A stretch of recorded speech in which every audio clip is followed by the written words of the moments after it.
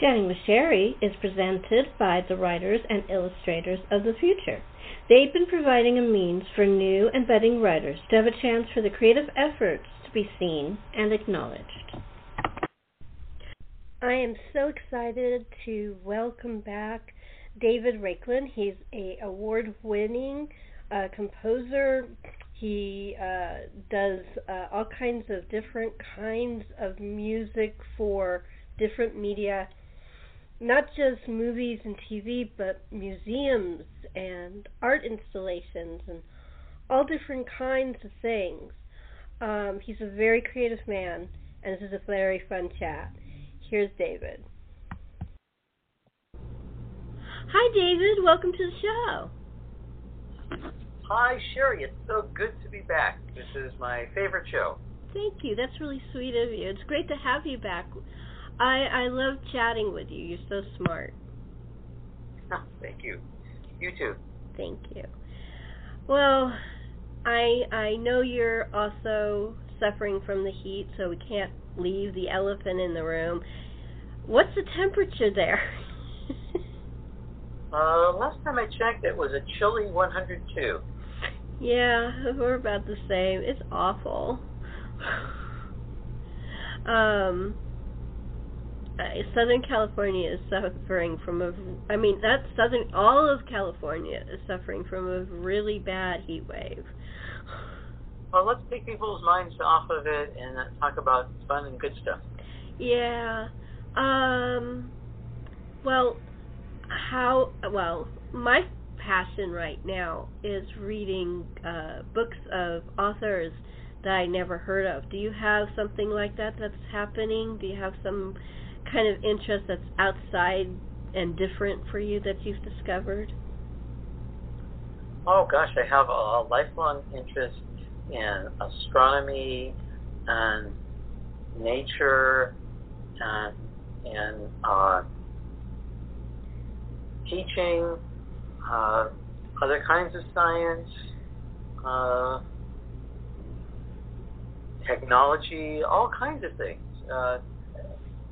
I try and learn about something new every day. Yeah, that's one of my fun things. I studied actually astronomy and archaeology when I was in school. I had several classes and anthropology. I loved it, and history and sociology and philosophy. That stuff's fun to me. I had friends that it wasn't fun. Is there like something extraordinary that's happened that you want to talk about in one of those subjects that you just mentioned? So, Sherri, you remember the last time we were on, we talked about Space Command and how the new episode and the new soundtrack were coming out. And they have come out now, and we have 1.2 million views. Whoa! That's amazing. That's a great thing. And yes. Thanks to everybody who tuned in, and if you haven't tuned in, go to YouTube and check out Space Command, and you'll see our episodes. And the entire project is scored by myself. So if you're looking at the trailers and ads for it, or you're looking at the episode itself or the songs, I was lucky enough to get to work on all aspects of the project. So it's a huge canvas, great sci-fi fun. That's cool. Could you explain it a little bit for those people who didn't hear our last interview? Sure. Well, Space Command is a series of epic adventures set in a hopeful future. And it's a wonderful blend of traditional optimistic sci-fi where people in the future are doing better than they are today. We still have problems, but we figure them out.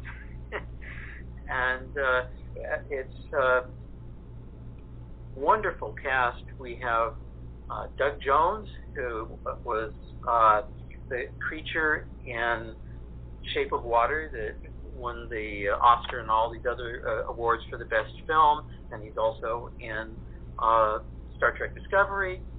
We have Bill Mumy, who has been in countless hundreds and hundreds of shows, including the original Lost in Space and Babylon 5. We have our lead, his name is Ethan McDowell, and he's now a regular on The Walking Dead. So since filming this, his career has really taken off. And we also have Bruce Boxleitner, who was Tron in the original Tron, and again also a star in Babylon 5. We have Mira Furlan, the great Mira Furlan from Lost and countless other shows, and this is her final released performance. So after this, I don't think there'll be any more Mira Furlan, but she is wonderful in this, playing a xenoarchaeologist. Cool. Love that. Our design team is wonderful. We have Ian McCaig, who is a guy who designed Darth Maul, Queen Amidala, and Hagrid and the other creatures in the Harry Potter series. Our visual effects people from Star Trek and Battlestar Galactica and other shows. So we have all these wonderful, talented sci-fi stars who wanted to do our project, Space Command, because they loved the story. There was a hopeful vision of the future. There's all kinds of interesting conflicts and things that happen, but it has a positive, uplifting vibe to it. And I got to contribute to that in doing the soundtrack, which we recorded with a symphony orchestra and chorus here in LA, as well as in Budapest and other places in New York City. We got to create all kinds of wonderful science fiction music effects. There's a real theremin played on the soundtrack, and that's cool. You don't hear too many of those anymore. Although Loki used the theremin, but we did it first. Okay. So lots of wonderful science fiction stars, lots of wonderful science fiction ideas, and the soundtrack is available on all of the usual platforms. You can find it on Amazon and Apple Music and Barnes & Noble and wherever you like to get your music, and it's great fun, lots of exciting music, and it is the music that's heard in the movies. So if you're a soundtrack collector fan, then you know that the holy grail is to get the soundtrack as it was heard in the movie, and that's what we're giving you. That's really cool. Along with bonus material. Okay. I was really thinking, I wanted to ask you about one of my favorite composers, other than yourself, of course. Thanks. Is Sondheim passing. Do you have any thoughts about Sondheim? Oh, well, Sondheim is one of the giants of Broadway, and I have followed his career pretty much my whole life, partly because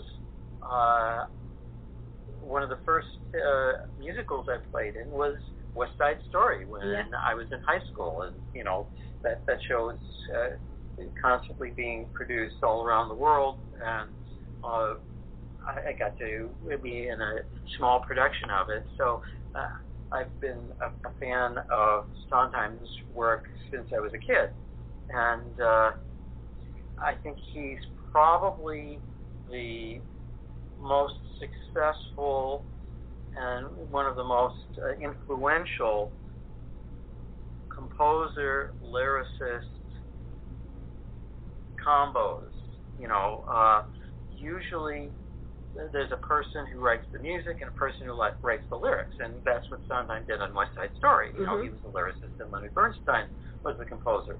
But his career blossomed into composing, and he actually said many times that as incredibly clever and wonderful as his lyrics are, that his favorite part of working on a show is writing the music. Yeah. And some of them, like Sweeney Todd, have a very dramatic and not like a typical musical sound. He learned his craft. He was mentored really by Oscar Hammerstein.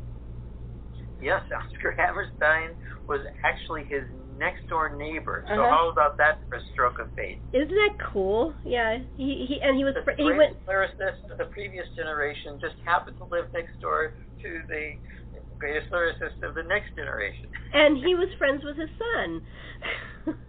Yes, exactly. I mean, that's like the coincidence of that and it really sparked his whole career. Isn't that remarkable? It is remarkable, and that's actually how West Side Story came about. Is that the team, Jerome Robbins and Leonard Bernstein, and the people that started the West Side Story production were looking for a lyricist, and Oscar Hammerstein II, that's his full name, told a very young, 21-year-old Stephen Sondheim that he should audition for this. And Sondheim did not want to do it. He thought it was not going to be something where he would enjoy the process because everybody else was more famous and more accomplished than he was. But Oscar explained to him that that's exactly the reason why you should do it. Because you get to work with all these great people. And you up your abilities because you're with geniuses. Yes, exactly. So later Sondheim said that, what can I say? It was good advice. Yeah. Yeah, and I remember I saw an interview with him. His next play was, he did a play of his own that didn't work out, and then the next play was Gypsy, and he was supposed to do the music and the lyrics, but apparently Ethel Merman got pretty much burnt by her last young kid musician, is what she called him. And she goes, you can do one or the other. You can't do both. We have to have somebody of experience. And I can't remember. Was it Jerome Kern who did Gypsy? The music? That's a good question. These are things that I keep track of when I'm involved, and then they fly out of my mind until I need to use it again. And that's how I keep up with so many different things. Well, what I was going to say was that, again, Oscar came and he says, I know you're disappointed, but this time you get to focus your lyrics on a great artist and really tailor it toward her. That's a good thing to learn. And that's, he accepted the, as he put it, the demotion. And, big bonzo, box office, huge thing. And, of course, Ethel was happy. Well, the composer for Gypsy was the great Jules Stein. Oh, it's Jules Stein. It was not only a incredibly successful writer of songs and musicals, but he also left a huge donation to UCLA to build an eye institute that's named after him. Yeah. Yeah. They called him Julie Stein. Yeah, Julie Stein. That's how he was known to his friends. But you know how you blank, and I just blanked. I just couldn't remember. I don't know why I thought I got the J right. Yes. He even wrote a famous Christmas song, Julie Stein. Let it snow, let it snow, let it snow. Uh-huh. Do you know how many Jewish people wrote Christmas songs? I think it's great. Yes, well, that's one of the secrets of American Christmas is that we get the Jewish people to write the Christmas songs. Irving Berlin, Mel Torme, Julie Stein, they all wrote some of the most famous Christmas songs ever. Yes, that actually goes back to the classical music era, where Felix Mendelssohn wrote a famous Christmas song. Do you know which one? Mendelssohn. No? If I do, it's not coming up to my conscious. Well, he wrote Hark the Herald Angels Sing. Oh, yeah. That's one of the big Christmas songs, yeah, right? Yeah. Oh, I forgot to say, Mel Torme wrote Chestnuts Roasting on an Open Fire, and Irving Berlin. That's the official. That's the unofficial name of it. The real name of it is The Christmas Song. Oh well, that's really putting it right there. And Irving Berlin wrote White Christmas, which is one of the songs. Yes, that's the best-selling songs of all time. Still. Uh-huh. Yeah. But yeah, it's just really remarkable.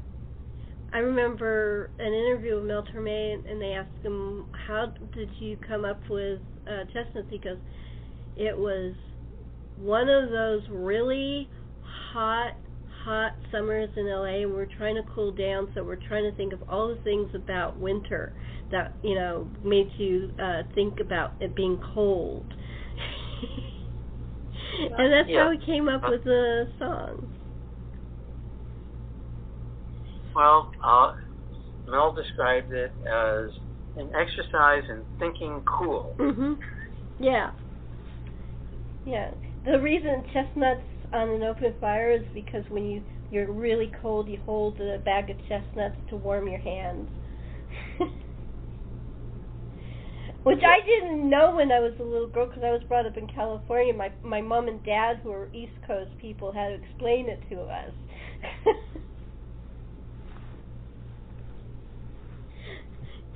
Yes, so a lot of great connections there. But getting back to Sondheim, I think the first time I came across him was when I saw a very funny comedy, or at least as a little kid it was funny, called A Funny Thing Happened on the Way to the Farm. Great play. Which is based on his Broadway play of the same name. And Zero Mostel. I was too young to see it when it came out, but later I saw it on TV, and I didn't even fully appreciate what a big deal it was that this relatively new, young Broadway composer was having this major Hollywood production of his show. Yeah. Yeah. And didn't Zero just come off of Fiddler? I think Fiddler was a little bit later than 1962. When was Fiddler on the Roof? I know the movie was in 1971-72, because that was John Williams' first Oscar. Was arranging the Fiddler on the Roof songs for the movie version. I love Fiddler. Again, that's an incredible coincidence, incredible good fortune that when he's starting out in the movies, that he gets to work on, the biggest movie of the year, or one of the biggest movies of the year. It's just incredible, yeah. Well, yeah, and John Williams, what a career. Yeah, 64. Fiddler on the Roof came out in 64, and Funny Thing Happened the Way the Farm was 62. Oh, so it's the other way around, okay. But, again, these were things where I was too young, I wasn't even alive, actually, when these things came out. I saw them on TV later, but I really appreciated them, and I always try and see a movie that I like in a theater to see the way it was intended, because it really makes such a huge difference. I know I write music differently when I know it's going to be played in the theater, and the engineer I work with, Mike Arvold, he also works that way as well. He is mixing for the space it's going to be played in, and that really does make a difference. You can hear and feel the difference when it's been created for a theater in contrast to, like, created for a TV. Mm-hmm. And they're both great, but they're different. Oh, yeah. I mean, really, if you put movie music in a theater, you could blast people out of their seats. Right, and that's part of the fun, at least for some of the audience, is that, they want that.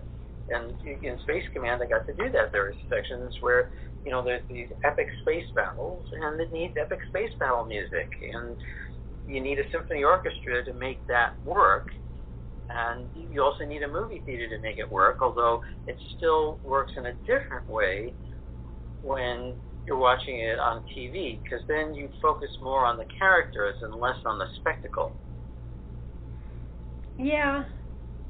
Actually, I don't think I saw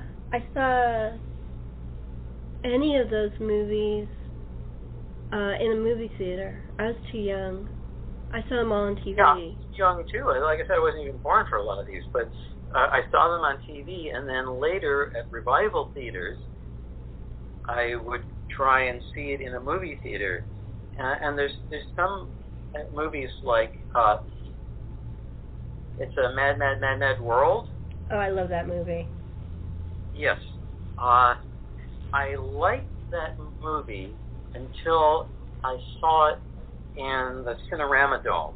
The Cinerama Dome is a very large format theater here in LA, and it was a experimental film format, extra wide and tall screen that had a run in the 1960s, 1950s, 1960s, and there's very few theaters in the world that can still play that format.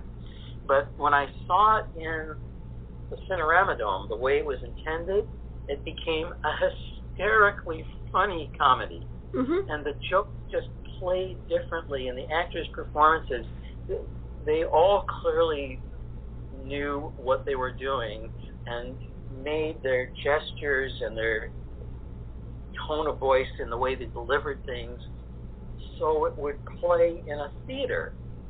And the jokes are funny jokes, so they still work on a TV screen, but they go from being funny to being hilarious when you're in a movie theater. And it had every person who was either a comedian or a comedic actor in the business practically in that film. Yeah. It was a big production, and everybody was at the top of their game. Mm-hmm. But to understand that, to appreciate that, you actually do have to see it in the movie theater, because that's what they were playing for. They weren't playing for the gestures and the delivery to read well on a small speaker and a small screen. They were going, they were swinging for the rafters there. Don't laugh at me, but the first Cinerama Dome movie I ever saw was How to Marry a Millionaire. But I really loved it, because it was like because when you watch it on TV, even when they do the box, it just isn't as cool as when you watch it up on that huge, big screen, which it's not there anymore, right? They got rid of that in LA. Which one? The Cinerama Dome? It's not there, right? No, the Cinerama is still they saved there. it. Okay, they saved it. There was a time, actually 2 or 3 times, where it was in danger of being torn down and turned into condos and office buildings, because that area, the real estate is very valuable. Mm-hmm. But each time some rich person who likes movies has come in and saved it. So it's still around. I'm glad. That's one of my favorite places. It's one of my favorite places in LA to go see a movie. It's just so cool. But anyway, that was the first one I was. Well, that was about 12 years old. State of the art, high tech in the 1960s, and that was also the era where surround sound was developed. Mm-hmm. But again, the people who were doing this were just a little ahead of their time. So that particular version kind of faded away, and it had to be kind of reinvented with the surround sound of the 1970s, or IMAX. Yeah, I've been to an IMAX. That actually gives me kind of a headache. It's a lot. It's not necessarily for everybody, but I do like seeing action movies and superhero and science fiction in IMAX, because again, the filmmakers are often making it for that format. They're putting in details where it really does have to be 60 feet tall for you to clearly see it. I think the movie I saw was Indiana Jones and the Last Crusade. It was a great movie. It's one of my favorites. I don't know why, but I walked out of there with a headache. Yeah, that can happen. 3D movies can be that way for me, but sometimes not. So it's kind of a technical thing. Mhm. I never got that when I was at the Cinerama Dome. Ever. I just enjoyed the movie. I'm not sure why IMAX affects me that way. So sorry, IMAX people. Yes, and IMAX was actually just right after that. In other words, it was Cinerama, and then after that, a few years later, there was IMAX. And IMAX is the one that seems to stick, that has remained really popular. Yeah, they have a good theater up at Universal. That's where I went to see it. Well, you have a good IMAX theater in San Diego, too, right? Yeah. I and you have the Reuben H. Fleet Theater there, too, which does occasionally shows movies as well as planetarium shows. Yes.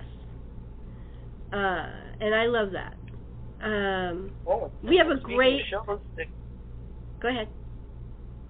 Oh, I was just going to say, I wanted to mention that we have a live concert coming up. I also like to do concert music, and we have a performance coming up on the 18th of September with the Redlands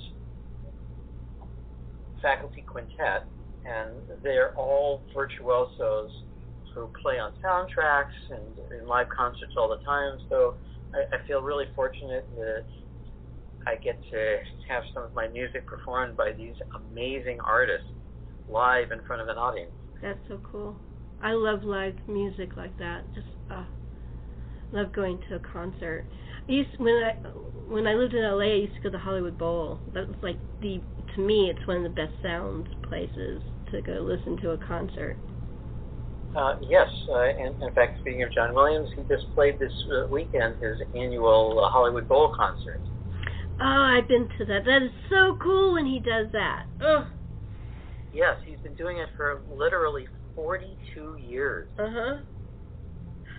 Which is kind of amazing because, the Hollywood Bowl is focused on more popular music, popular acts. So for him to stay popular for that long doing instrumental music is phenomenal. Yeah, but look at the instrumental music he's doing. Right, because, most of the star acts that are at the Hollywood Bowl are famous singers. Mhm. Oh yeah. Oh, I saw some great ones. I saw Pavarotti. And yep. I saw I don't know why I've seen a lot of opera. I saw Beverly Sills there too. Yeah, they do have opera there. They have, I've seen all kinds of stuff there. They really are eclectic as long as they can draw a crowd in the neighborhood of 15,000 people. Yeah. I actually I was never a big fan of them, but I brought on a date to see the Everly Brothers. It was good. I was surprised. I go, "Oh, this is kind of cool." That was one of my first times going to a concert there. But then I went to see John Williams, so I was much more happy. Well, with John Williams, you get something exciting and wonderful that I only see at his concerts and nowhere else. You get an audience full of thousands of people waving illuminated lightsabers. Mm-hmm. And if you go on to YouTube, you can see videos, and some of them are pretty good quality. It's just an amazing, dazzling sight to see these thousands of multicolored lights all moving. And I remember one year, the people brought out their lightsabers, and John knew it was coming, and he turned around and he said, "I want you to wave your lightsabers in time with the music." He started to conduct the audience. I love that.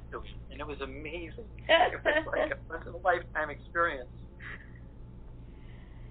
Yeah, John Williams and Henry Mancini, when they were doing stuff like that, I also saw Henry Mancini, and they had the best sense of humor. Well, I mean, they were just funny. Mm-hmm. Yeah, they have comedy acts there too. I saw Katy Perry there. So yeah, the Hollywood Bowl has a lot of different kinds of things. No, I'm just saying that for very serious musicians, they had this really good sense of humor. Henry Mancini and John Williams. Oh well, there's a saying that show people are the funniest people in the world. I think that's an Orson Welles quote. But what does he mean by it? Funny in the sense of humorous. Okay. You never know with Orson. I just had to make sure. No, he said it with a smile. He meant it as that, when you're looking at a drama on screen, you're not seeing that at the end of that scene, the actors may be cracking up. Uh-huh. Many times. The movie's content is serious doesn't mean that the people making it are serious all the time. Yeah.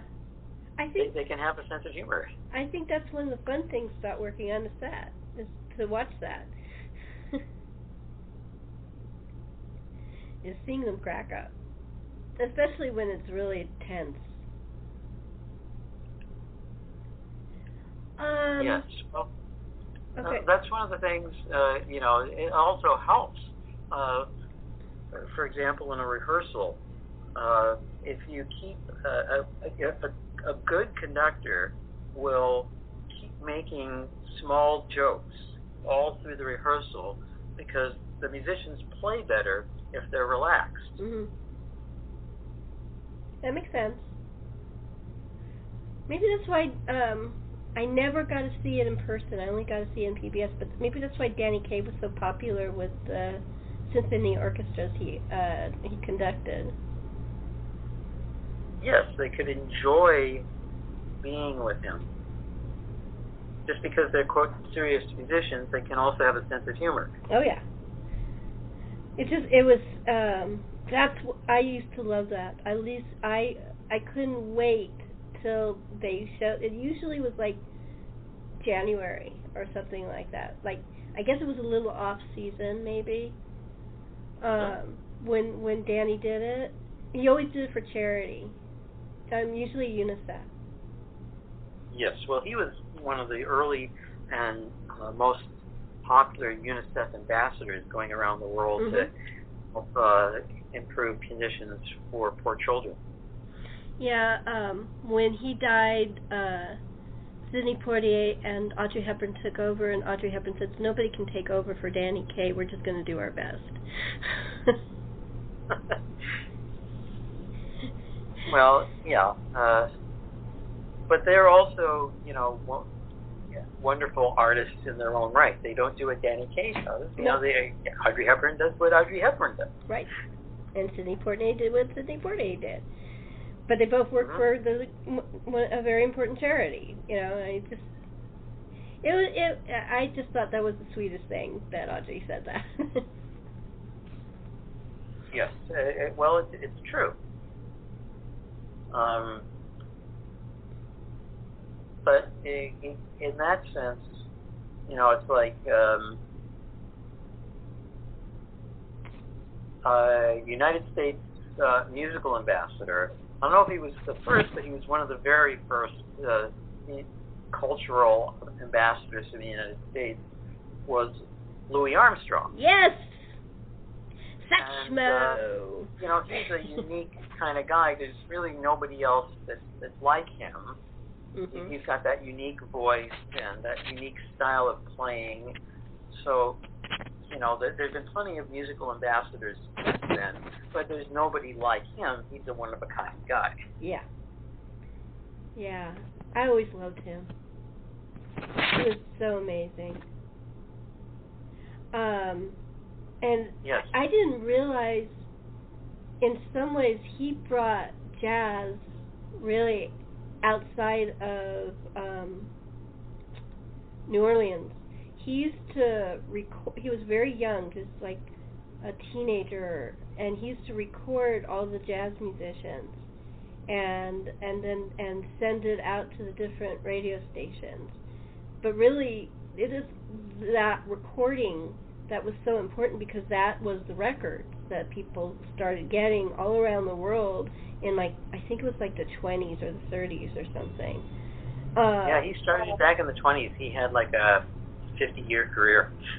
Isn't that amazing? I mean, he basically imported jazz around the world. Yeah, well, that's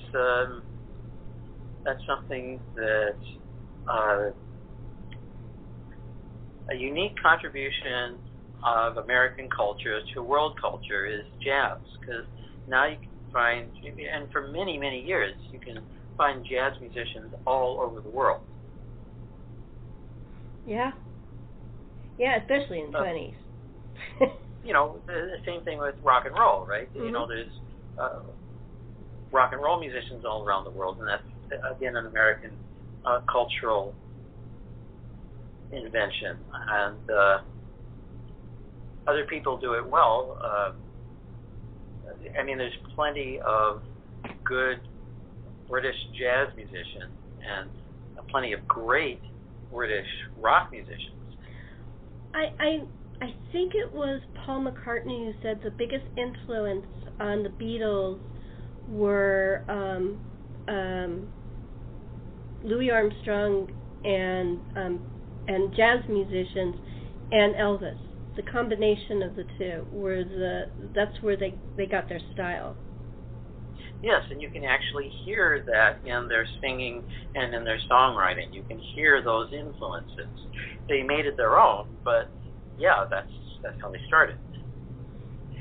I think it's fascinating. It was later, and when he was explaining that. So that was past his own group and stuff. but he was talking about, and it really surprised me. And then when I was listening to the music, I would go, yeah, I can hear it.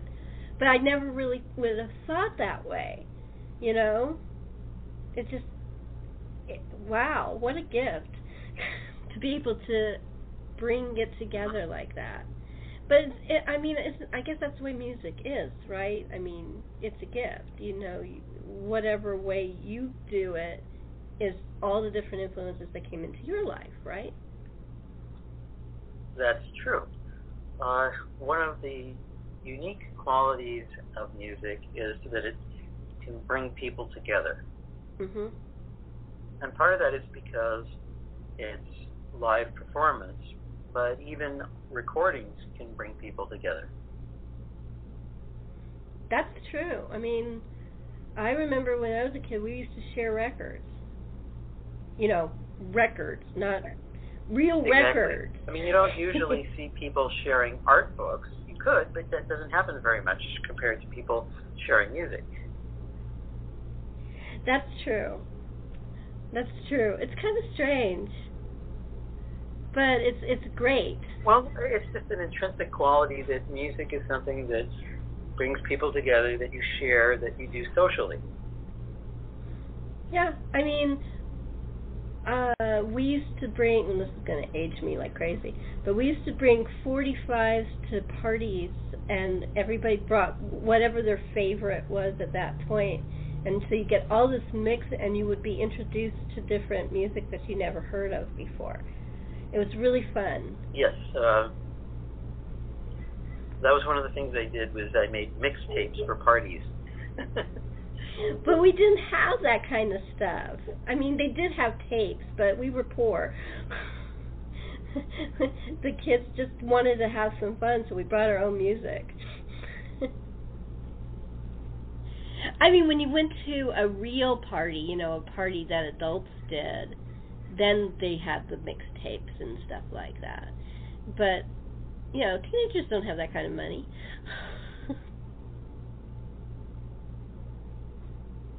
At least the group I hung out with, we didn't have a lot of money. Yes, mixtapes were a really popular thing for, 20 years or something. Now people share music just by sending a link. Yeah. Or a YouTube video. Exactly, yes. Yeah. Yeah, I have my rock out days where either it's like music, my rock music that I like, or the folk music I like, and I just listen to that for about an hour just to cheer myself up. Oh, by the way, I have a YouTube channel. If you go to YouTube and look for David Raiklen, DAVID RAIKLEN, then there I am. Cool. Okay. Everybody subscribe to David's YouTube. Yes. Okay, so do you have a new music project you want to talk about? Yes, I had a wonderful opportunity to write for two of my favorite soloists.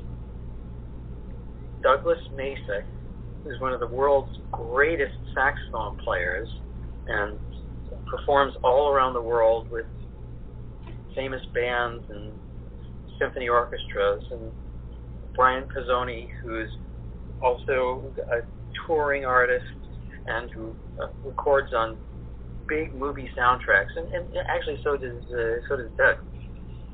We got together and did something called Reciprocity Sax. Cool. And we can play a little bit for you guys. It opens up with a call to adventure.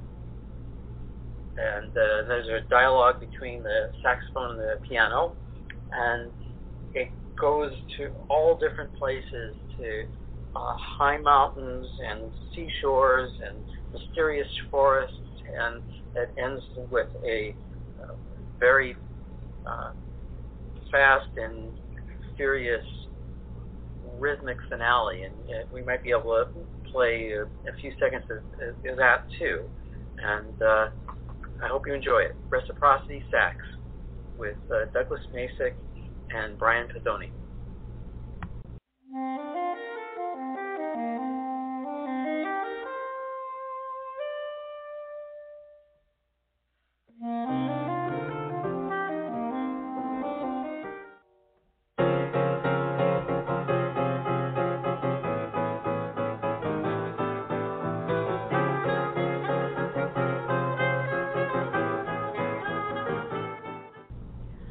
That was great. Where is it going to be available to people? It is available everywhere on Apple Music, on Amazon, Barnes & Noble, just wherever your favorite music store is. Spotify, you can get Reciprocity Sex. Cool. Check it out. And can you spell it so people will know how to find it? Okay, sure. R like rocket, ECIPROCCITY,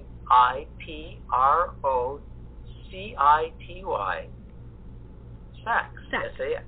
Right. Sax people know, but I just wanted that because sometimes it's more difficult. Well, if you just put Sax and Raiklen, my name, you'll probably find it too. Oh, yeah, well, that's easy. Okay. Also,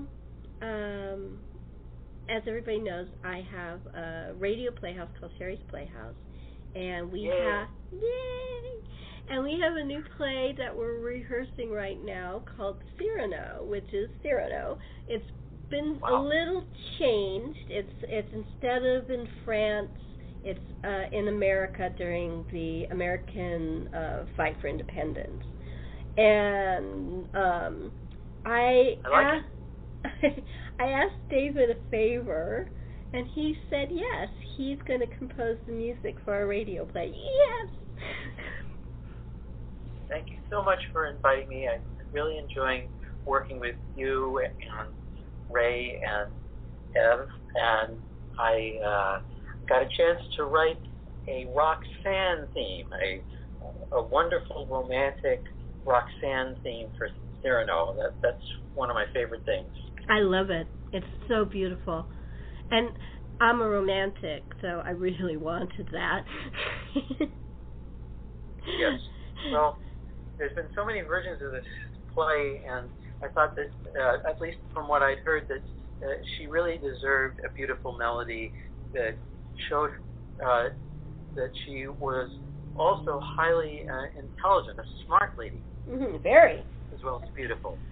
That's why Cyrano falls in love with her, because she's smart. I mean, he had other beautiful women that he met, but this is the one he fell for because she was not just beautiful, she was smart. Yes, great story. I was so appreciative that you said yes, and I love the music that you did. Thank you. I can't wait to share it.